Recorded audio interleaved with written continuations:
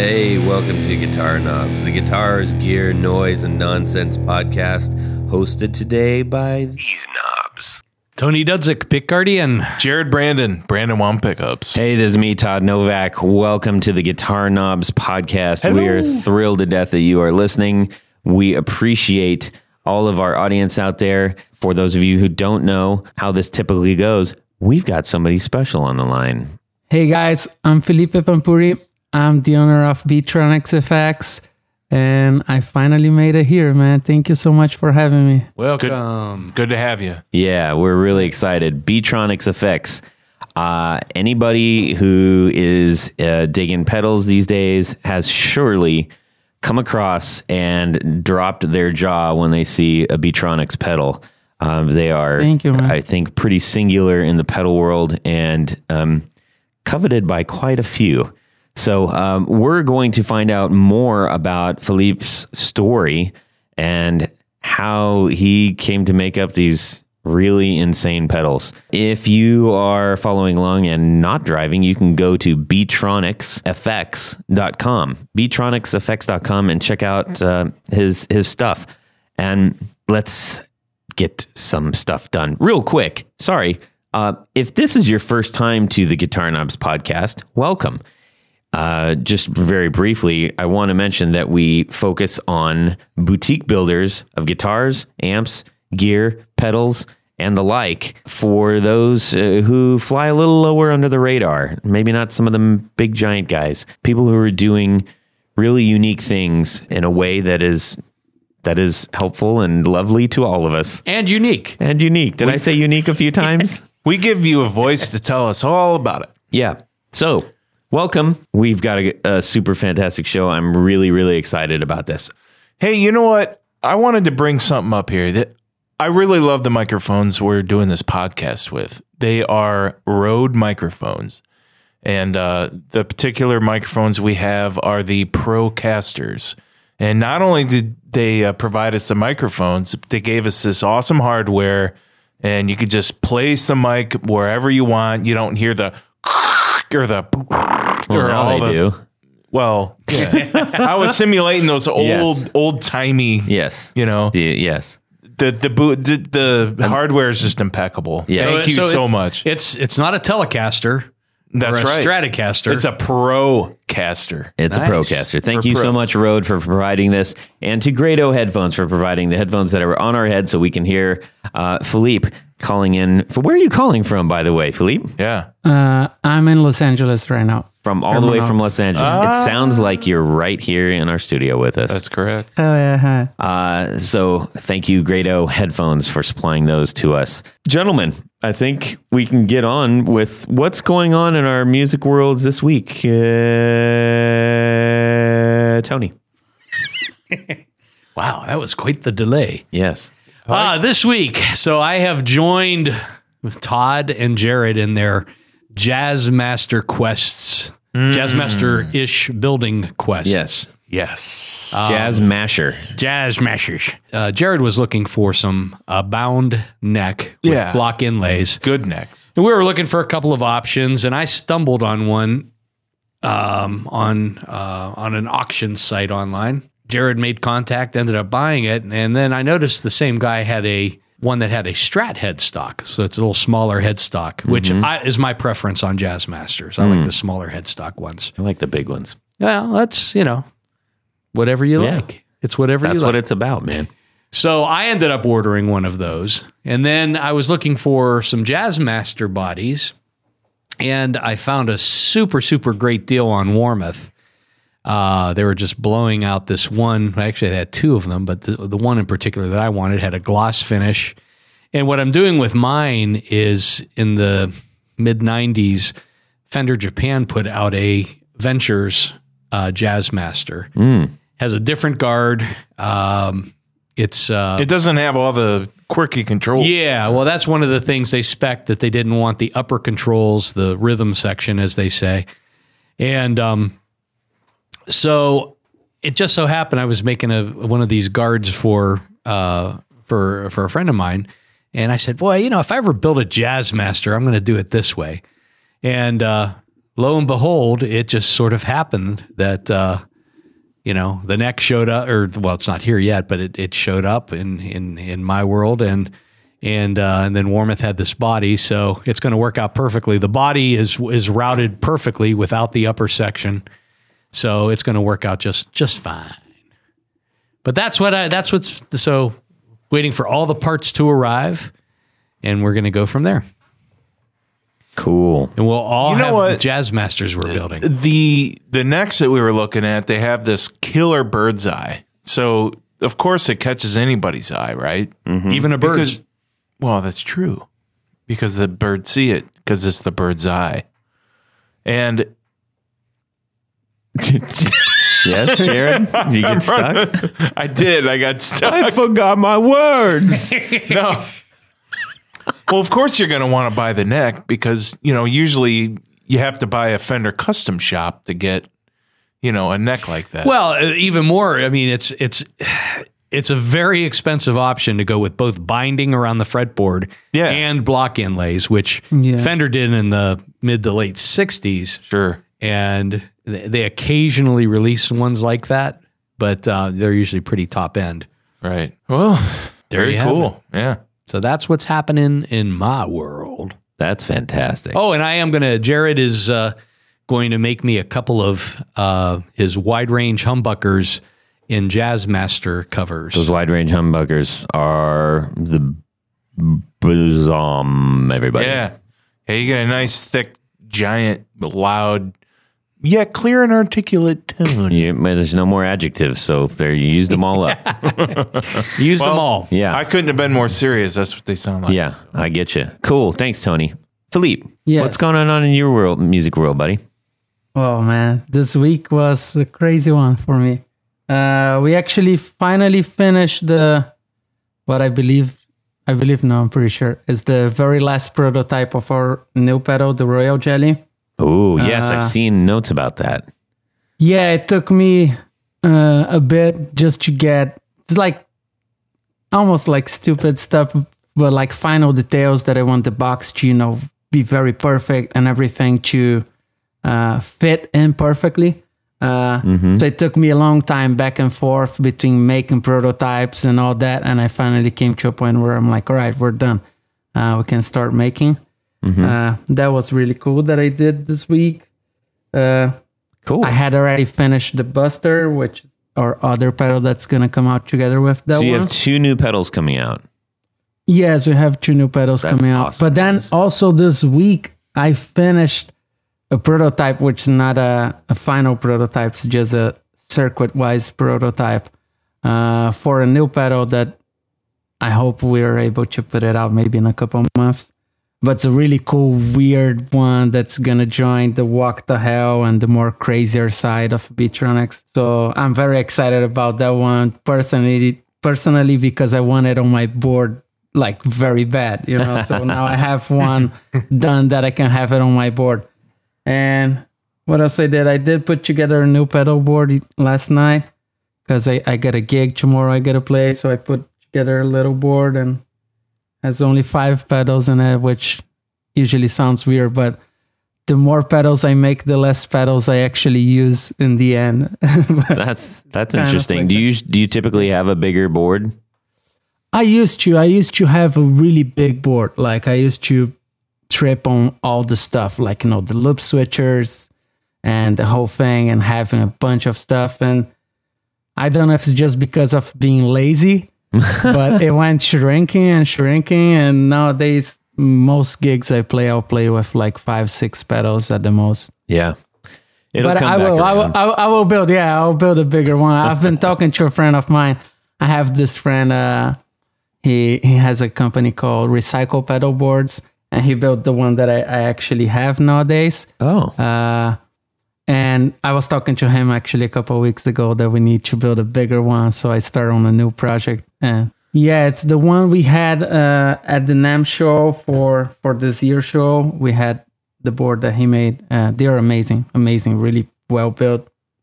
Excellent. The one I have has a really cool like opening section that you can open. I don't know, it's hard for me to explain without visuals, but you can pop it up the whole top of the board And then on the inside, I have the power supply and everything. Oh yeah, I know. It's kind of like inside. a flip top. Yeah, it's kind of like a flip top. And then my idea is for us to build a new one that's going to be bigger, and some pedals are going to stay on the inside. Because I was running this one with a Holy Grail inside, just so if I came to a gig that the amp didn't have reverb, I would just turn that thing on and leave it on at all times. So yeah, that's kind of what's up with me. Oh, that's cool. Alrighty, Jared, what's up? So we went to the Indianapolis Guitar Show recently. Yes. And we did talk about this last podcast. I bought the Mutron 2 phaser pedal. Are you going with Mutron or Mutron? Mutron. Okay. I don't know. So All anyhow, at the show, there was also a Mutron biphase. And that's not really a pedal that you put on the floor. That's basically a big... Paperweight. Yeah. It's a big, giant console thing. Well, not big, giant. It's about a foot by a foot, maybe. And That's big. You need a big pedal board for pretty that. large. Yeah. But anyway, on the bottom of it, there is a hole that you screw it on the top of a mic stand. And Yeah. that's so it's right there, and you can just walk up to it, and you can make adjustments on the fly while you're playing. I picture like Air, the band Air, using that like on stage, you know? I don't know if everybody remembers Well, I that. They were mean- great. But, you know, I suppose artists may have it like on the side of the stage, or their tech has it in the back and they're operating it or whatever. But I looked into it, and I kept looking at them. And it just fermented in my brain. So I had to get one.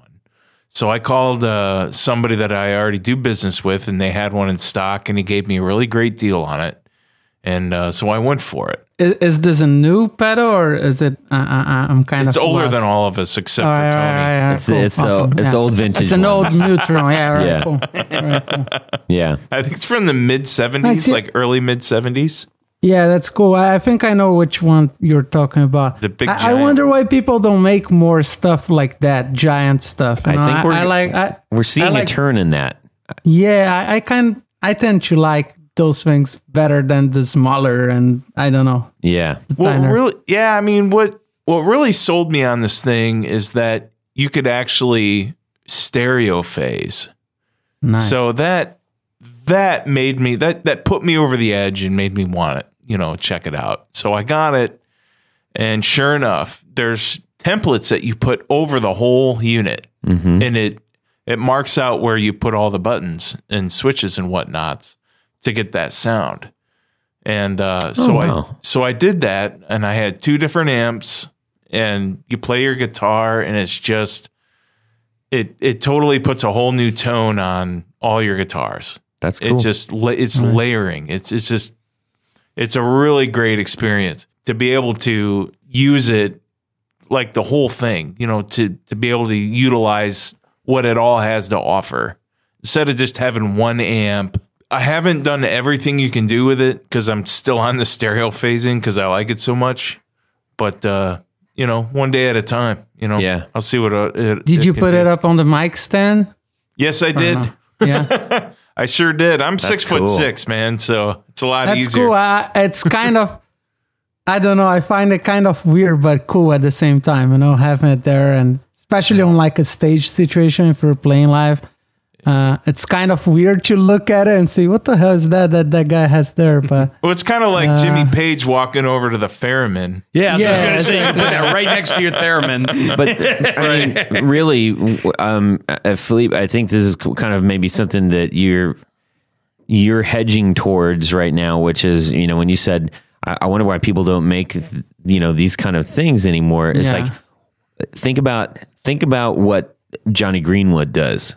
He spends half of the show on his knees twiddling the knobs on the floor, Yeah. right? Or at Exactly. least used to, you know? And I know that there's several other bands that tend to do that as well. So the idea of being able to have those controls, there's a band that plays in town with us actually called Way Yes. Little shout out to Columbus super group. Heyo. And one of the guys in it basically has a stand He just uses a music stand type of situation. It's almost like a pedal board on a stand. So cool. he runs vocals and stuff through that too. So Nice. he's able to actually play the pedals. And that's a thing that most people don't do. The pedals are on the floor, you turn it on, you turn it off. But nobody's playing the pedals. I mean, I guess nowadays that's starting to become a little bit more popular, just because also in a sense, like the new like indie and more hipster bands, they're more willing to try different stuff in a sense, you know, than like sometimes, a rock group like full rock and roll, the guy's gonna say, I'm not gonna have a pedal board on top of like right in front of me. No, screw that, so it's kind of like different. And these Mootrons have stood the test of time. I mean, you got Rick Derringer, They're built really solid. Tons of stars use these, and then our Smashing Pumpkins use this thing for Siamese Dream. Interesting. Nice. Yeah. Well, as for me, since nobody asked, whatever. Yeah. What's going on in your So world? at that same show, I bought. It's one of those things where you're driving home and you're like, what did I just do? But there was a Blues Deluxe tweed, a USA made, that everybody tricked me into buying. I got a really good deal on it. You were psyched out about it. I was, because the big thing is that it had a cab with it. So I essentially got the Blues Deluxe and the cab for basically less than what I would pay for a used Blues Deluxe. So I was really excited about that, because I want to be running a cab on each side of the stage in my gig setup. And this was it was a good deal. I can honestly say I had never played a Blues Deluxe. So all the things that I would tell someone not to do, I completely did. And we waited till the end of the show. I checked it out, and the guy gave me I got a hip replacement. I've had a knee replacement. I live, 2 states away. So I'm thinking he probably doesn't want to take this home. I should make him an offer. And I got that. But this is my thing. It sounds amazing. Have you tried running like one cab on one side and the other one on the other? Well, that's what I'm going to be doing, and that's the whole reason I got it. Because I like that. I want to have it balanced for the audience. Yeah, I used to play like that. I was in the band for a long time, like for 8 years, and whenever we started that band, we had 2 guitar players, and then eventually the second guitar player dropped the band and he went back to Brazil. I mean, I'll tell the whole story later on, but anyway, so when he left the band, we would go play live, and it felt very weird to have only sound coming from my side and not having from the other side. Right. So I started playing with a 2 amp kind of setup. What I would do at the time was just punch in like turn on the other amp mainly on like choruses and stuff like that, like cool. where we needed like a bigger sound. But That's what I like. because it felt very weird for me whenever he left. It was like, I don't know. I walk through a stage and guitar disappears whenever I go there. So it's like, I don't know. Well, and for the people that are in the front of the audience too, is like, if you're on the right, we've talked about this. I've brought this up several times. I hate to, make people listen to this again, but the idea that if you're on the left-hand side of the stage and you're in front of the bass player, you don't get to hear the direct of the guitar player, because you're probably too far in front of the PA as well. Sometimes that's a good thing. Sometimes, if it's me, it's probably a good thing. So no escaping my hack now. Anyway, so I got those amps, that amp and the cabinet, and I've really enjoyed dialing in my sound at home. But this is one of those silly things. I'm a very aesthetic-minded person, and I've got an aesthetic for the band. And now I'm just realizing these tweeds don't go with my band, man. Just spray paint them. I'm thinking about it, actually. I'm not going to lie. Just spray paint them. So, the other way out of that is trading somebody for a Hot Rod Deluxe and a Hot Rod Deluxe cab. They come black. No, the Deluxes, the Blues Deluxes don't. Oh, okay. Yeah, So what's wrong with the tweed? For the aesthetic of my, it doesn't the aesthetic look of my right. band. Doesn't look right. Yeah. So, anyways, I'm verdict's out. I don't know what I'm going to do. No, the verdict isn't out. The jury's out. The verdict isn't back. Anyways, hey, 1, 2, 3. 4 on the floor. All right, Philippe, give us your 4 on the floor. All right, cool. So I'll start with the newest ones and go towards the older ones. Cool. So I guess one of the pedals that I've been actually not living without it, it's the Replicator by T-Rex. The tape delay on the pedal. I'm crazy about tape delays. I have a Copycat from Watkins, an old one, and I work a lot at NRG Studios. Do a lot of work, producing and recording with my brother. And we have there like a bunch of stuff. My brother has a Multivox, and which is similar to the Space Echo. It's one that came before the Space Echo, in fact. And we use a lot the Benson, which is my favorite delay. So the Replicator gives me a little bit of that taste, on my pedal board size, So it's Is that really a digital cool. pedal or is that analog? No, it's an actual tape. It's an actual tape on the pedal. T-Rex. Yeah, the Duh. T-Rex, the Okay. Replicator. Yep. Sorry. I guess they have the junior version now, which I hope I get one at some point just because it's even smaller. But I have the regular version. It's great. I love it. I just love it. I've been using a lot to run other instruments through it as well. Oh, that's cool. On my little, home studio setup. Mm-hmm. I just been everywhere I go. I've been taking that pedal with me because I really like it. Excellent.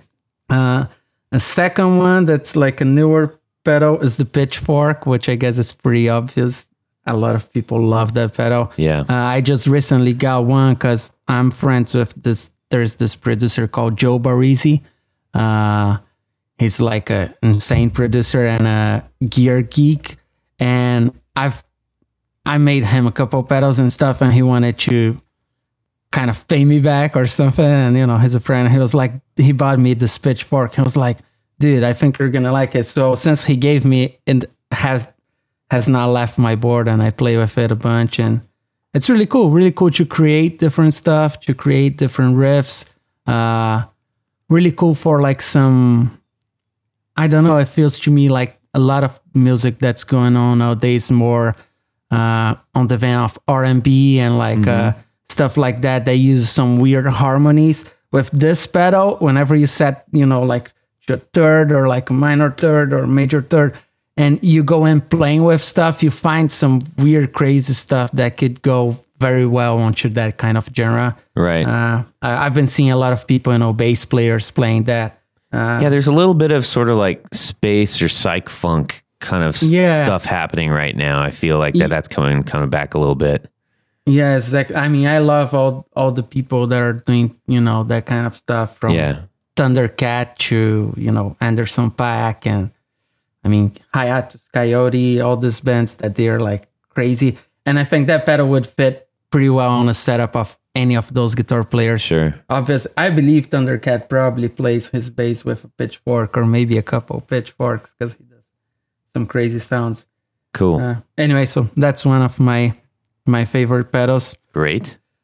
Then the other one would be the Vibe Unit, which I believe is pretty much a Uni-Vibe kind of copy, but from Prescription Electronics, those ones, those old ones. I don't know if they're from the 90s or something, that they have the big swirl paint on it. I don't know if I'm familiar with that.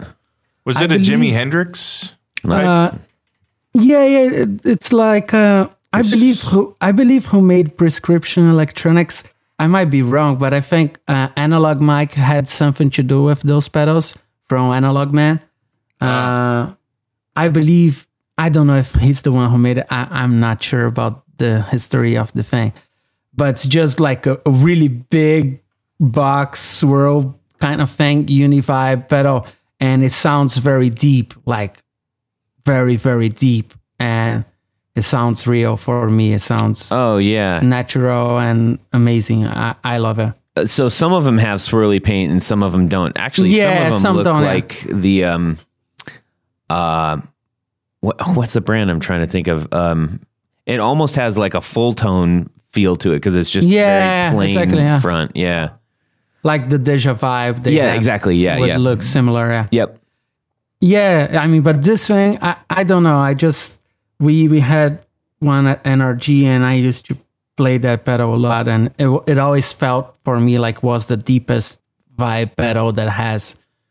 It's very meaningful, the sound. So Right. I always love it. Right. Cool. And then my last one, I included a fuzz pedal because I figure I would have to include a fuzz pedal. It was hard to think of 4 pedals, especially because nowadays I played kind of the same thing all the time, which are mainly my pedals, but not because of preference, just because they're usually closer to me, and I just put them on a board and do it. But my last pedal would be the Fuzz Tone, the FZ1, from Maestro or Gibson or however they would call it. Back in the day, it's probably one of my favorite fuzz boxes. It's very nasty, and I don't know. I would just describe as nasty. Like it sounds. I don't know. It's really cool. I actually got one on a trade a couple, maybe 4 or 5 years ago. Wow. I had built myself this pedal, and it was like a little green box that I had built, and I loved that thing. I don't even remember what transistors had on it, but had some old transistors in it, and I just loved it, and I built it for myself. And then I brought it to this friend's studio, and he was like, "Hey, dude, I want to buy that pedal off you. I want to buy that pedal off you." And I was like, "Oh no, dude, I'm not selling this thing." This was back before Beetronics officially existed, right? Like that was actually one of the friends who was kind of responsible for Beetronics actually starting to exist, because he was one of the first people to ever buy a pedal from me. And he was like, "Dude, I want to buy this green thing. I want to buy that pedal. I want to buy." And then he had this fuzz tone laying around that he bought it and he didn't like it.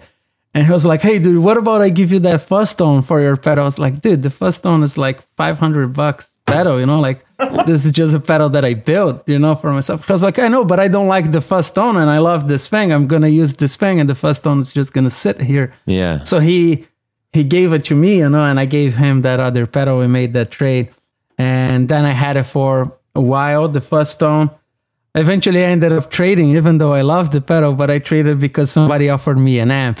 And I took the amp just because I needed pedal? an amp. Yes. I can see that. So I was like, all right, I think I'm actually winning on this one. So I took the amp. Yeah. Yeah, that original green pedal that I made became an amp. But Wow. Oh, wow. which was cool. So yeah, the first one is it's a really cool pedal. It is also the very first pedal, I believe, the very first fuzz pedal ever made. It was made, if I'm not mistaken, I forget the name of the guy who came up with, but they were doing a recording on bass, right? I believe that's kind of how the whole fuzz thing became a thing. They were doing a recording on bass track, and one of the channels on the console was sounding like fuzzy, and weird. And then they recorded and loved what they heard, and they went back on to trying to see what was wrong with that channel and recreating that effect. And that's how the fuzz tone came around. And Wow. it is, the very first, and the Stones played it on Satisfaction, and it is that classic fuzzy nasty tone. So I love it. Cool, man. I appreciate you sharing your 4 on the floor. Those are 4 great pedals. I like it. This is going to be fun to put together. So, the 4 on the floor, aside from being just a great little piece on our actual podcast, is also a post that you can check out off of our website at theguitarknobs.com. Look under 4 on the floor, and you'll find all of our guest interviews have submitted theirs, and you can check them out and follow the links to get your own pedal like this. Nice. I'll try to look for the audio of that bass that I was saying. Oh yeah, that'd be cool. Because there is online. I found it back in the day. Well, if you find it, cool. make sure so you and guys share can put it on it our there, Facebook group. Yes, exactly. Yeah. Yeah, so you can put it on the page too. Yeah. So we have the maker of Beetronics FX on our show right now. Bzz, bzz, bzz. Yeah, he made a big splash at NAMM. I think half of the posts that I saw about NAMM were about you guys running around in your bee keeping costumes and everything. Yeah, cool. Great branding. No, it was fun. But you have you've got a product that is, as I mentioned before, is singular in the pedal world. Thank you. Nothing looks like a Beach. You know it. It's true boutique. You can, what it is. you can see it a mile away, and you know exactly who made that pedal. Awesome. We're going to get into all of the reasons why it is singular.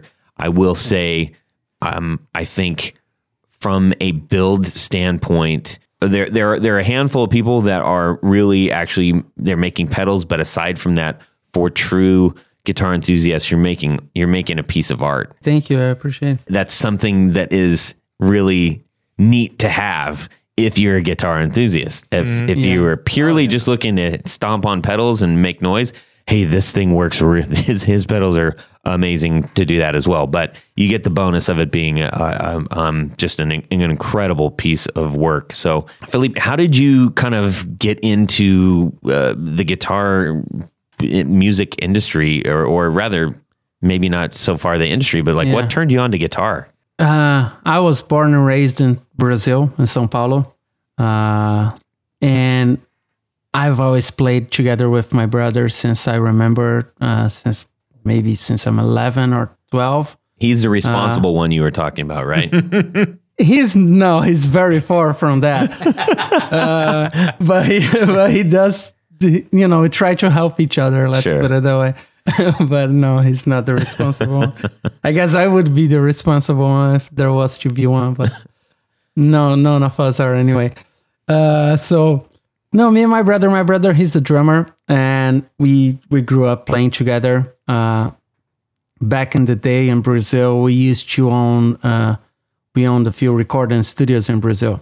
That's what we used to do, from my childhood, I went playing guitar and always been on bands and all that, and always playing together with my brother was something we always, I never really had many bands where my brother wasn't in the band.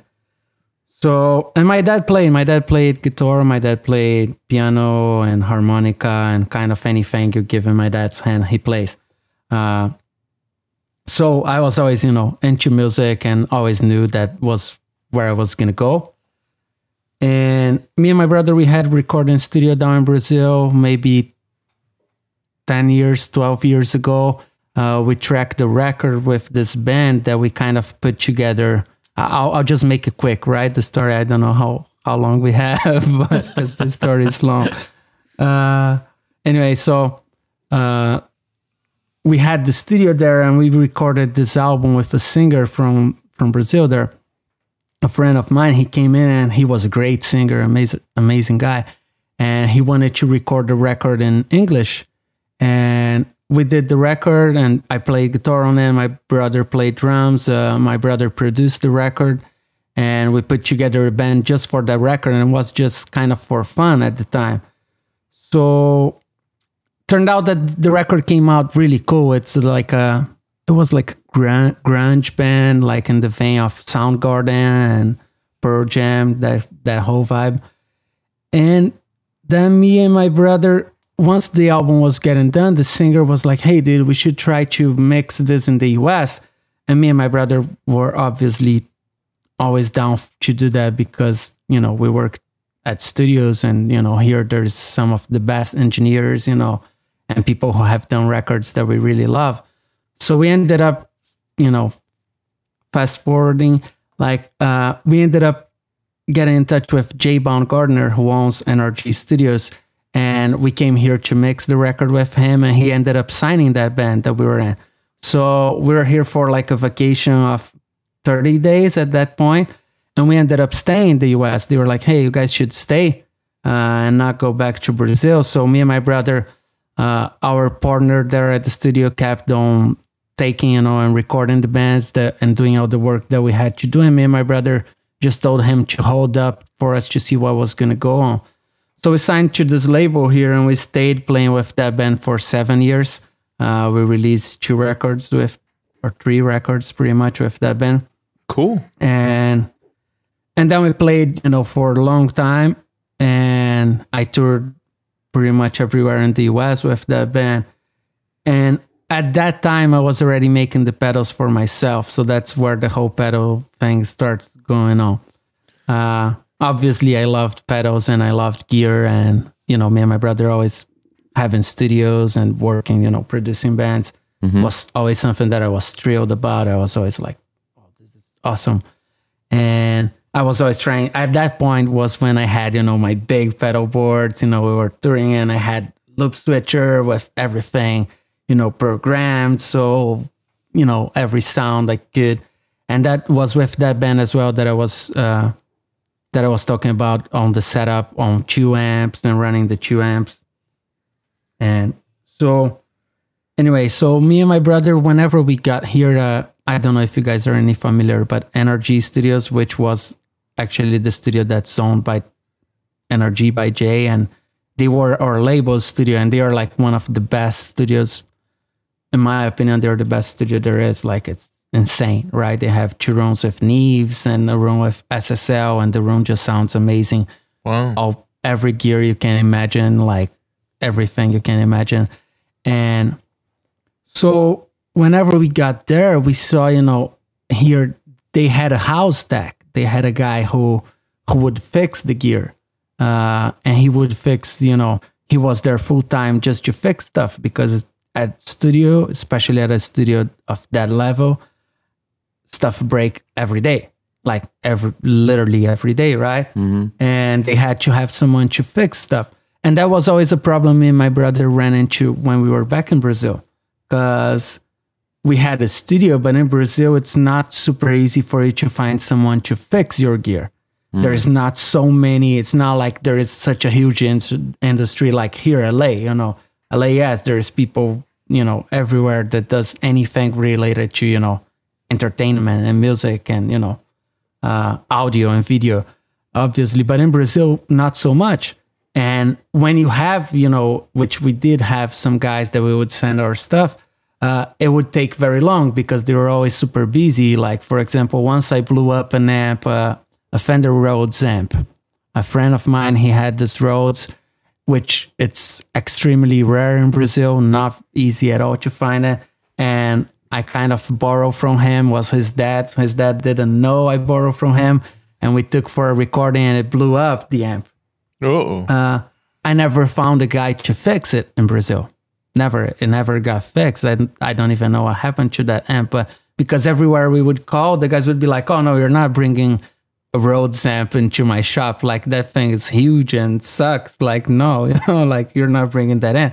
So anyways, then that was always an issue. And then when I saw that they had, a house deck and all that, I told Danny, I was like, hey, Danny, maybe I should start learning, about all this and learn about, so we can fix our own stuff, whenever at that time I had just got here and I was thinking, I'm going to go move back to Brazil eventually and build a studio again and do the same thing, that I was already doing. So that's kind of how I got started. Then I started researching about it and reading. Like, a good starting point was building pedals. I started building pedals and reading online and forums and books and all that. And that's kind of, but then at the time there was nothing like Beetronics, like, in mind. No, it was never meant to sell anything or nothing like that. I'm kind of one of those people who really like projects, So if you tell me, oh, let's build a house, I'm going to be like, yes, let's do it, So that's kind of just how I am. So whenever I started making the pedals and, as I started progressing and learning more and making cooler stuff, I was always very into making stuff, like really digging in, all right, if I'm going to make this, then what? And this was kind of how it came alive. Like, for example, my wife, she's an architect and designer. And I was like, hey, baby, let's make the boxes. You can draw on 3D, stuff. So can you draw the boxes? And we get the boxes made. At that point, we're making boxes, but we didn't have a pedal brand at all. So are you still in Brazil at this point? No. I don't. I mean, I go to Brazil. No, very we're often. at this point. Oh no. At this point, I was here in LA. Okay. Yeah, I had just got here. Maybe I was here for like a year or two. Yeah, but we were here, and that's kind of how I started learning, and I started making actually the pedals, and even the whole Beetronics thing. It's I'll just go in and tell the whole story about That's a very complete backstory. I appreciate that. So Yeah. you were in the recording, end of things pretty early on, which probably gave you a very good understanding of audio dynamics and really getting a good picture of what is actually needed for something to sound good. I think a lot of times, especially if you're only coming from a gigging standpoint, most of what you hear in gigging is just loudness and some major effects. The subtleties are often lost, but to me, when I hear your pedals, they are not the big sort of swinging pendulum of if you go this way on the pedal, it's going to sound radically different than it was over here. You have subtleties, great subtleties built into your pedals. Yeah, I mean, I think this was, and it's been, like I'm not. My biggest background is actually music overall, and the whole studio thing and recording. Me and my brother. My brother helps me out. My brother is also my partner. My wife is my partner as well, and my sister-in-law. And the four of us work together. That's awesome. On Beetronics. So everything that you see that's Beetronics related is either me or one of them, that did it. Right. It's only the four of us working here. So, we're talking about how your pedals are very unique in the landscape. How much of that was a conscious decision and how much of it was just like, maybe wasn't? It wasn't at all. That's the whole thing. That's kind of where I got lost there on my story. So I never planned for Beetronics. I never planned for doing like even having a brand. Not at all. Like this, owning a business is pretty far away from what my thoughts were always, as far as like I wanted to become a guitar player to exactly not ever have to deal with business. Right. That was actually my goal always. Otherwise, I would have gone study, something else. But anyway, so it actually it became a thing naturally because I'm very into, how I was saying, projects and doing stuff. So whenever I started making the pedals for myself and I started getting better at it and liking it and started really digging what I was doing, I was at the time at that band and I was like, I want to have this very cool pedal board that's going to look so insane and it's going to sound so sick and everyone's going to ask me, what the hell do you have there? And I'm going to tell everyone, don't even look at it because you'll never get one. It's mine. That was my whole goal, with it. And then I started we started like making the boxes. We made a logo, the logo that we have nowadays. I made with a friend in Brazil on one of the trips we were touring in Brazil. And I called this friend, he at the time owned a publicity agency. And I was like, hey, dude, can I come by? I want to make this logo and this, I need your help. And I came in and we sat together and we made the logo. But it wasn't a logo for an actual brand. It was like a logo for my own pedals that were going to be only on my pedal board at the time, Yeah. So I was doing mainly for the fun of doing it. I was like, oh, it would be cool, to have a logo. And then, how we have our logo badges that they're all metal and like that. I was actually, planning on doing that just for myself. I was like, oh no, let's make this. And I mean, I was at the time spending money and doing stuff which made no sense on most people's head. But it was just for myself, just for my own personal, projects and development. Right. And then that band broke up when I was maybe 3.5 years ago, something like that. And then I was at that same studio I was talking about. I was there and I was playing guitar through some amps there. I was playing through a Super Thunderbolt. And a friend of mine, Greg Cash, he's actually a great bass player. He plays nowadays with Jared Nichols. Is Is that his name? Jared Nichols, that dude who plays do you guys know who he is? I don't know who Jared Nichols is. He is that dude, long hair, dude, blonde dude who plays. He plays Les Paul with only one P90 on the bridge, and he plays only with his fingers. It's really cool. He's getting big. He's getting known. And this friend of mine, Greg, he's a bass player, sick bass player. He has played with a million, artists. And I had this pedal I had made was an overdrive, kind of an overdrive preamp kind of thing. Mm-hmm. And Cash was like, "Let me plug my bass in that. Let me plug the bass in." And we were on a Thunderbolt, a Super Thunderbolt I had at the time. I was like, "Yeah, dude, plug your bass here." And he was like, I love this thing. Can you make me one?"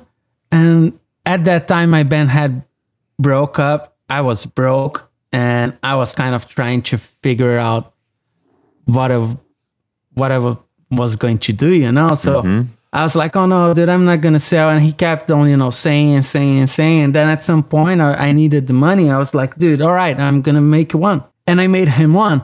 That same week, I think he got me 4 other pedals sold. So let me get this straight, and I will reiterate this every single time I hear it for every single podcast.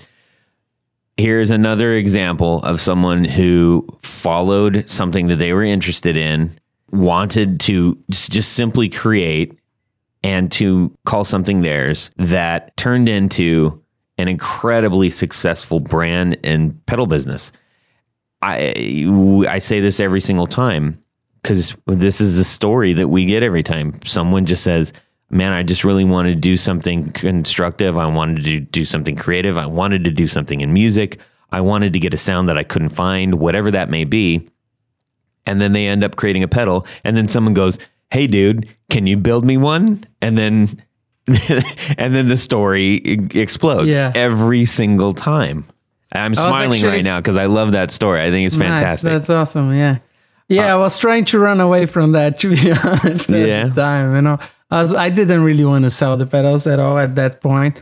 But I needed money, Yeah. My band had broke up. I was back in, I was doing a lot of gigs, playing with people here and there, and doing recording sessions and all that. But it was always very uncertain, my financial situation at that point. So for those who are not familiar with the Beetronics pedals, they look like they were pried off of an old Russian submarine or some crazy industrial mad science place where every single part, from what we can tell, there are virtually no parts in here that haven't either been that haven't been picked from a pedal parts warehouse. Almost every single part on here seems to be something that it isn't just a nut. It is a die cut and reformed, nut shape. I mean, it's funny, but it is true. Most of the stuff on the pedals are not actual parts for pedals, made for pedals at all. No, I live in Sherman Oaks, so I'm kind of close to Burbank area. Yep. And in Burbank, it's where they used to have they used to build planes there, right? Mm-hmm. So they have a lot of warehouses and places where they still stock old parts and surplus weird stuff. Yeah. So a lot of the stuff came from that too, a lot of, for example, if you look at our current, even our jacks, the nuts that goes on our jacks are not just the nut that comes with a jack. No. Right. It's a different nut that I found a bunch of them and I just bought them all. And eventually I'm going to run out on them, which actually is not too far away of me running, but I already found another one that I like. But I'm kind of picky about the little stuff. Yeah, I'm very picky about that kind of stuff, little stuff, nuts. I'm a bit of a hoarder as well.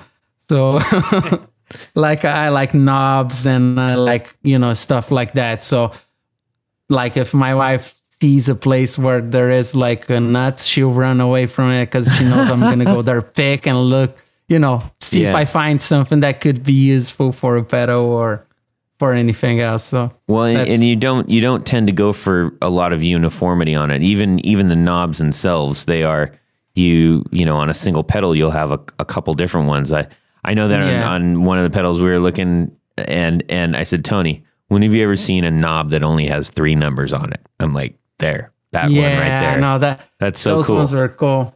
Super cool. I think I might have 1 or 2 of those. That's the funny thing. So here's I'll get back to the whole part where I was talking about it, where I never planned for this. Mm-hmm. So that same guy I had built what was gonna become the Walk to Hell, right? Because I'm not how I said, my background's not electronics, right? So at that point, I was, always tripping on like grabbing circuits and learning how to modify stuff and learning how things work and how can I make it better my own way, right? Because I always knew, and I still feel like that nowadays, that most of the times I know where I want to get. A lot of the times I don't know how to get there, and I might need somebody's help how to get there. But it's a good start to know where you want to get, and why do you want to get, and how you'll figure out how. At that point, that I had built whatever was going to become the Walk to Hell, and that same guy, Greg, he bought the very first Walk to Hell, which was actually the one I built for me. I sold to him. Then time went on, and I went on to like, all right, this is going to be a thing, the Walk to Hell. And we built some pedals that had that 3 knob, the 3-number knob thing. Yeah.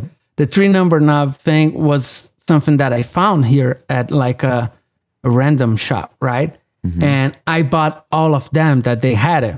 I made the very first, if you look at the video that reverb.com did for the Walk to Hell, they have one of those that have the 3 numbers knob. And since this was never planned to be a brand, at the time I was using those knobs, and I started, they made a video like reverb.com right from the beginning. They've been very great to me. And Jim sent me a message. He had seen my pedals on the website, and he was like, hey, can we make a video of the pedal? Like, we would love to, it would be super cool. And I sent them a pedal with that 3 numbers knob. After all, I went on to realize, I'm like, this is stupid. This is our very first video that's going to have, be showing the pedal to a lot of people. And it's going to be with a knob that very soon we're going to run out, and we're going to have to change the pedal visually, And that's kind of, I don't care in the end, but if you think from a business standpoint, like people say, no, you want to, make it look and grab parts that you can actually always use. Make them collectible. Maybe that's that's. But then in the end, for me was always like the whole idea. Whenever I'll get back onto the story on how we actually became a brand, but the whole idea from the beginning was that everything was going to be different at all the time. Yeah. So in the end, nowadays I just got used to that, and I'm like, all right, I don't care, whatever. If we do run a pedal that we're only going to make 50 or 100 because we only have that part for 50 or 100, we'll do like that, and we'll change it whenever comes to the time. And also kind of how it always went. Nice. Yeah. So the actual pedals, you referenced the Walk to Hell. That's WHOTA. HELL. That's my version of what the word sounds like. At least that's what it sounds like in my mind. I don't ever hear anybody say Walk to Hell. But But so you have that, and you have the Octahive and the Overhive. Can you just kind of run through each of those pedals real quick for us? Yeah. So the Walk to Hell, it's kind of like a crazy beast. I would say it's the craziest pedal out of our current line. It runs. You have a fuzz level that actually all the controls on that pedal are level. So it's almost like if it was a big mixer, because there's no, like the fuzz knob doesn't control actually no gain. It's just the level, which is more like a fuzz overdrive, depending on what you're running, depending on how hot are your pickups. They're going to feel like more fuzzy or more overdrive. And then you have a like 8-beat sounding kind of synthesized sound going together with it. And then you have a master volume. So you can set the level between the fuzz level, the synth kind of level, and the master volume. Then you can also have the fuzz, the synthesized octave can be 1 octave down or 2 octaves down, and you can flip that with a little toggle switch. And you can also turn just the octave off. So if you want to have like just the drive fuzz portion of it for it to play like a rhythm or whatever, and then on a solo you want to jump in with the low octave, because the low octave, it's very crazy on this pedal, very out of control, and it can be very nasty. So you can turn that on and off. So in case you just want to use on a lead board, you can still have the more normal sound towards the rest of the tune. What about the Octahive? Sounds like. So the Octahive is more on the vibe of the Octavia, very Jimi Hendrix-ish sounding. It's really cool. It has a pre-control to it, which sets the level before it hits the circuit, because of the fact that most guitar players will roll back their guitar volume to get the harmonics to really pop up, and you get to actually hear a more noticeable high octave. On that pedal, you have that on the pedal itself, which is really cool and very useful. You can step in and you're already, with a very rich harmonic high octave. And it also has you can turn the octave off, and then it is almost like if you had 2 different fuzz pedals, because it becomes a lot fatter, a lot more on the stoner rock kind of sound, I would say. Sure. While the other one's more towards the lead for the Hendrix, lovers. But when you turn it off, the octave, it becomes a very fat and gated and compressed. Not like, whenever the octave is on, it's pretty gated and compressed as well. But whenever you turn it off, it becomes a lot fatter. So you get even more of that compression, I would say. Nice. It's really cool, really good sounding. It's I would say people seem to really like that pedal. And I would say that one of the reasons is because it sounds like an old fuzz pedal. It sounds a lot like, the old classic vintage one. Old vintage one. Well, like the one you called out, the Gibson like the fuzz tone, Maestro. Yeah, it's not like it sounds like that pedal, but it has those characteristics, qualities, those qualities. So you're probably best known for the Overhive. Walk us through the Overhive. This is what kind of put you on the map, right? I guess we started first making the Walk to Hell and the Octahive, and those were more I would say more extreme sounding pedals, right? So whenever we went on to, and by then we were already a brand, I was like, all right, I guess I saw that a lot of people wanted to have our pedals, but sometimes the guy plays like a pop gig or whatever, Right. There's no room for the Walk to Hell in that gig, Right. Most likely. Anyway, so, and I was already playing what was going to become the Overhive. I already had one that was for my own board. So that was kind of seemed logical that we would release that pedal. The Overhive is a very, I would say, super versatile overdrive, not super gainy, but it can be gainy depending on what you're pushing. It has the tone control on the top, which is one of those small little potentiometers, those like little ones. Yeah. And the master volume is also one of those little ones. We kept it like that because from my personal liking, when I'm live, I don't keep on tweaking much of the tone or the master volume. I don't really tweak that on on an overdrive pedal. Yeah. I usually get to a gig, I'll hear, maybe I'll make a slightly change on the tone, maybe I'll set, the volume of that pedal to a certain level, but I'll most likely leave it there.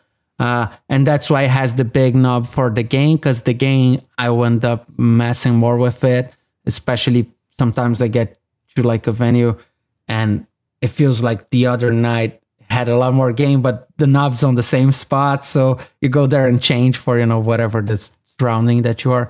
I ended up messing more with that. That's why I kept that knob like a big knob and the other one's like very small. Everybody likes a big knob.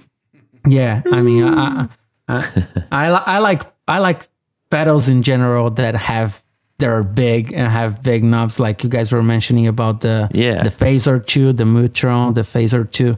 I love those big, Mutron pedals that have big knobs and feels heavy. Well, your pedals are very substantial feeling. I mean, they're oversized. They're on a slant box. They're on a what I'm trying to think of the term. It's the clamshell style box. So it's not. Yeah. It's not a. It's not a one piece that's molded, right? It's like it's like two band pieces that go together. Yeah. And that kind of goes with the whole like super industrial feel of these. So they're just really fantastic, cool. looking and sounding, and it's a great addition to a board. It's a piece to have. You're about to come out with 2 new pedals.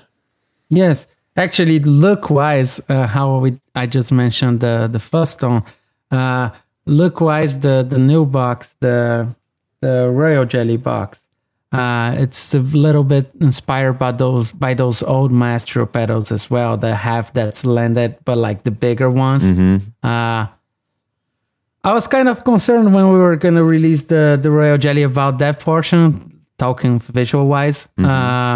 I was kind of concerned because I wanted not only the circuit on that thing is big, and it would be a hard fit for our own enclosures, the actual, the smaller ones.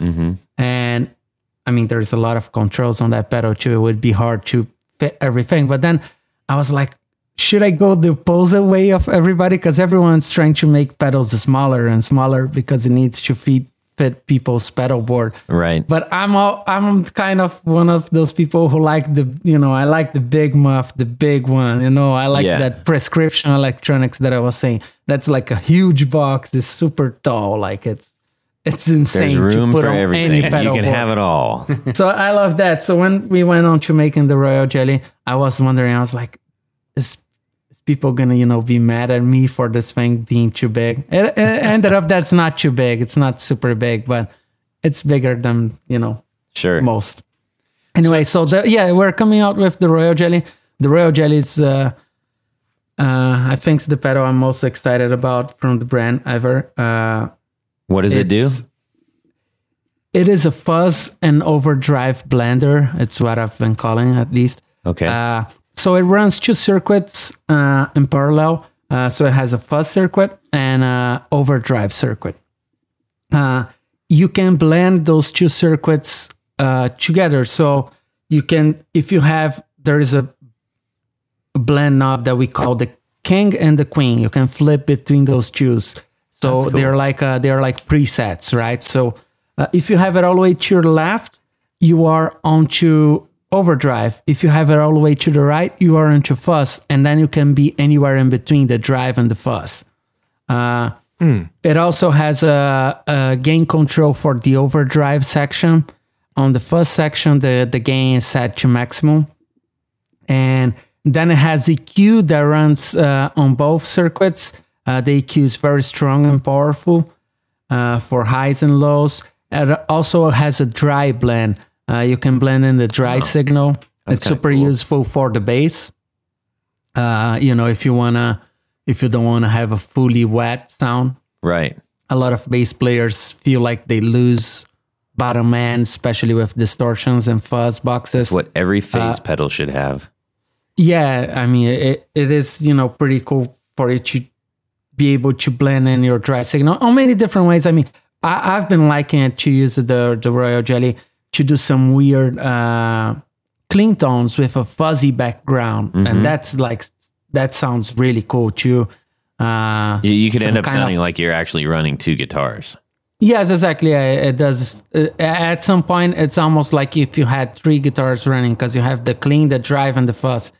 And it also has a thing that we call it the buzz switch. It adds or takes off this very like nasty high end to the fuzz circuit, sounding a lot more on that vein of the fuzz tone, more like nasty satisfaction thing. Right. And you can take that off as well.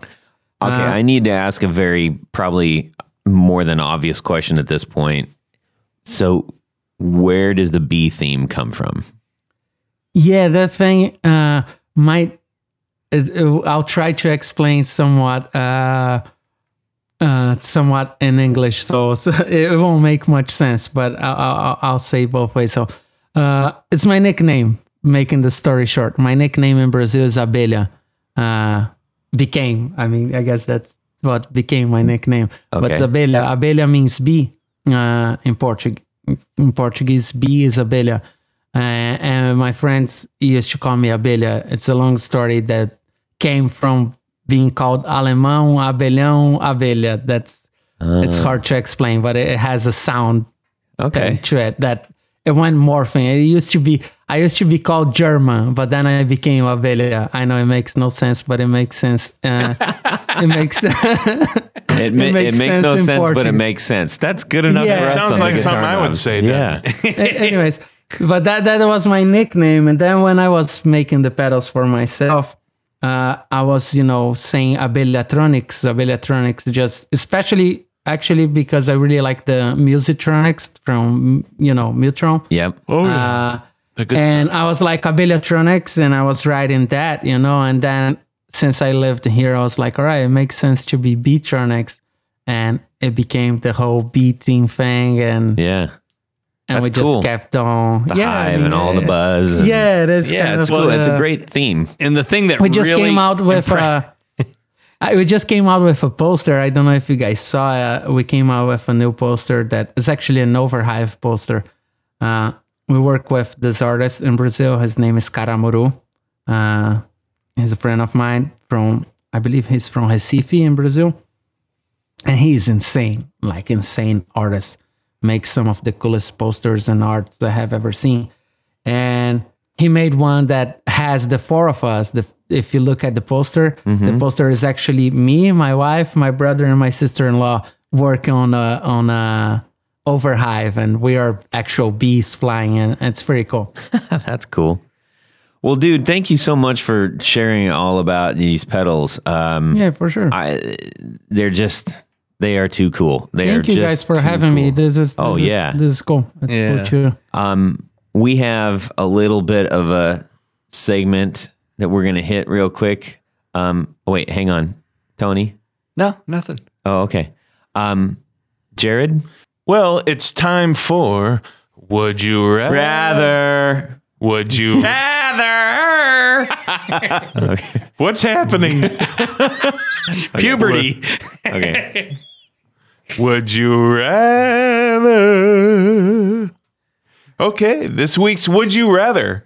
So you won the Rick Nielsen sweepstakes, and you get to go to his secret guitar vault. Rick Nielsen from Cheap Trick. Yes. And Is it a vault or a cave? whatever you want it to be, my I want it friend. to be a cave. it's a vault. I want it to be a vault. It's a vault cave. It's a vault It's a cave. vault Okay. and a cave. Okay. So you go in there, and all the guitars that he owns are there, and you get to choose one No, well, yeah. out of 2 guitars, Out of though. That's two. There's Right, only right. 2 there. There's there's only 2 two because on this display. is Would You Rather, and it's either A or B. Right. This week's Would You Rather, guys, you're either going to choose his checkerboard Explorer, Hammer. Hammer which Explorer, Hamer had made, yes, Yes. or you're going to choose the Rick Nielsen caricature guitar, which is an Uncle Dick double neck. It kind of looks like the taxi cab driver, but it's him. Yeah. So each of the necks are his legs. There's Yes. legs in the and the reverse. headstocks are his feet. Right. There's a reverse headstock and a normal one. So Yeah. Yeah. And if you guys are at all intrigued, go look it up. It's pretty cool. I mean, he was pretty famous It's for that. known as the Uncle Dick double neck. Yeah. It's pretty wild looking. It's pretty cool. Yeah. All right. Tony, what are you going with? Both very cool guitars, but he played that checkerboard Explorer forever, and there is so much mojo on that, among other things. I'm going with that. That is just one of the coolest guitars. Okay. And it's got, like I said, it's just from road value, everything. I mean, it's probably pictures I've seen, it's beat to hell. Yeah. Right. But I saw a copy at one of they actually had a copy of one of those at one of the Columbus guitar shows about a year or two back, and I really wish I would have got it. Yeah, Hammer's always made pretty good guitars. Well, what's really cool about it too is they even painted on the pickups. right. Yeah. The checkerboard. Everything. So it's like a total checkerboard thing. Yeah. So that is what I am going with. Checkerboard, is Hammer, so cool. Explorer. Jared. I am going to go with the Uncle Dick double neck, and I'm going to write taxi on it with a black marker. Of course. That's what I'm doing. Completely ruined the value of it. I don't care. It's It's really Sure, it's yours now. It's honestly yours to take. it is really cool. You can have Rick write taxi on it. And then it'll be worth something. okay. Yeah. Philippe, which one are you choosing? I'll have to go with the double neck as well. Just, I don't know, it looks weird and it looks terrible actually. It's super it's probably iconic. the ugliest guitar I have ever seen, but I would have it just because of that, at least it does its job pretty well, Yeah. So I would take that one. Well, I'm definitely going with the Explorer, the Hammer Explorer, and it's probably, I guess, we're probably the dum-dums because they probably didn't call it the Explorer. So I believe it's a standard. Hammer standard. The Hammer Standard, which looks like an Explorer. But I'm with you on that. I mean, every tune that I love, I'm quite sure came off of that guitar. Absolutely, yeah. Anyways, that was super fun. Who knows? Maybe one of us will end up with it someday. Or, oh man, we should make a copy of that. We should build a copy of that. Let's take yours and paint it checkerboard. Ooh, could. the Gibson. You just need some white electrical tape and black electrical tape. Anyways, okay, cool. hey, we want to just say a few thanks to a couple people real quick. Well, yes, we love to thank some very important people, VIPs, if you will. Oh yeah. Our executive producers who become executive producers by going to patreon.com/the Guitar Knobs. And in addition to an incredible prize package for becoming a executive producer, Jared, there's something else that happens. Well, guess what? You get to have your name read on the thing. Right. And that prize package is your name right on the thing, a t-shirt, a barefoot button with our logo on it, and a sticker pack. Among other things. That's it. I'm throwing some more stuff in. Oh, you are? Guitar picks. Guitar picks. Everybody All right. gets guitar picks. Okay. You get a guitar pick. You get a guitar pick. Yeah. Thank you. Okay, Tony, All right. go. So without further ado, I would like to thank the following list of executive producers. Zach J. Wright, Gary Goodman, Darren Gregory, Alex Leggett, Robert Marfleet, John Anglin, Chris Kearney, Sean S. Oliver Gonzalez, John Daly, Robin Smith, Derek Fitzer, Pete Marshall, Carlos Mancha, Matt Brammer, David Wolfson, Martin Cliff, and last but certainly not least, Tom Berezin. that's the guy. Yep. All right. Thank you guys so much for being our patrons. And if you are interested, again, head over to patreon.com/the Guitar Knobs. You can join at $1, $5, or $10 or more dollars if you like. And there's a little something for everybody. We want to say a humongous thank you to the Beetronics founder himself, Philippe. Philippe, where can people find your wares? Just, I guess, our website, beetronicsfx.com. Our Instagram page is where I guess we connect the most and use the most and communicate with everyone. So that would be probably the easiest Cool. path to get in touch with us. Excellent. And we have 2 new pedals coming up. that maybe we can make sure that you throw on our Facebook group, or just let me know and we'll put them up there for you when you launch those. Awesome. And Tony, thank you for having me, guys. Thank you. I really appreciate absolutely, man. Sorry it took me a bit, but no worries. I made it. Better late than never, as they say. No worries. Always welcome. Tony, where can they find you? Let's just say you're looking for a custom pickguard for that guitar. It's bugging you. You want to change the pickups. You want to do something. I'd suggest going to pickguardian.com. I would too. That's a great place to start. You can also go to the social media outlets. Yep. And check us out there. Good. And Jared?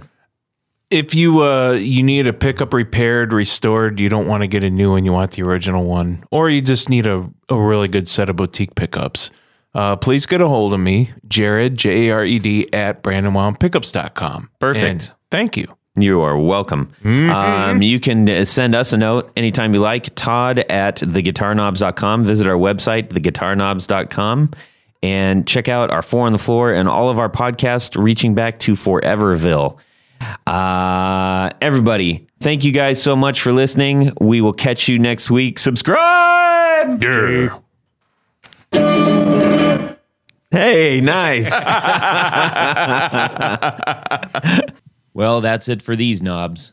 Please visit our Patreon page at patreon.com/theguitarknobs. Visit our website at theguitarknobs.com for all of our past episodes, Four on the Floor blog, and other good stuff. You can connect with us on social too at our Facebook page and share your gear and stories on our Facebook group. Also, be sure to check out our Instagram at Guitar Knobs.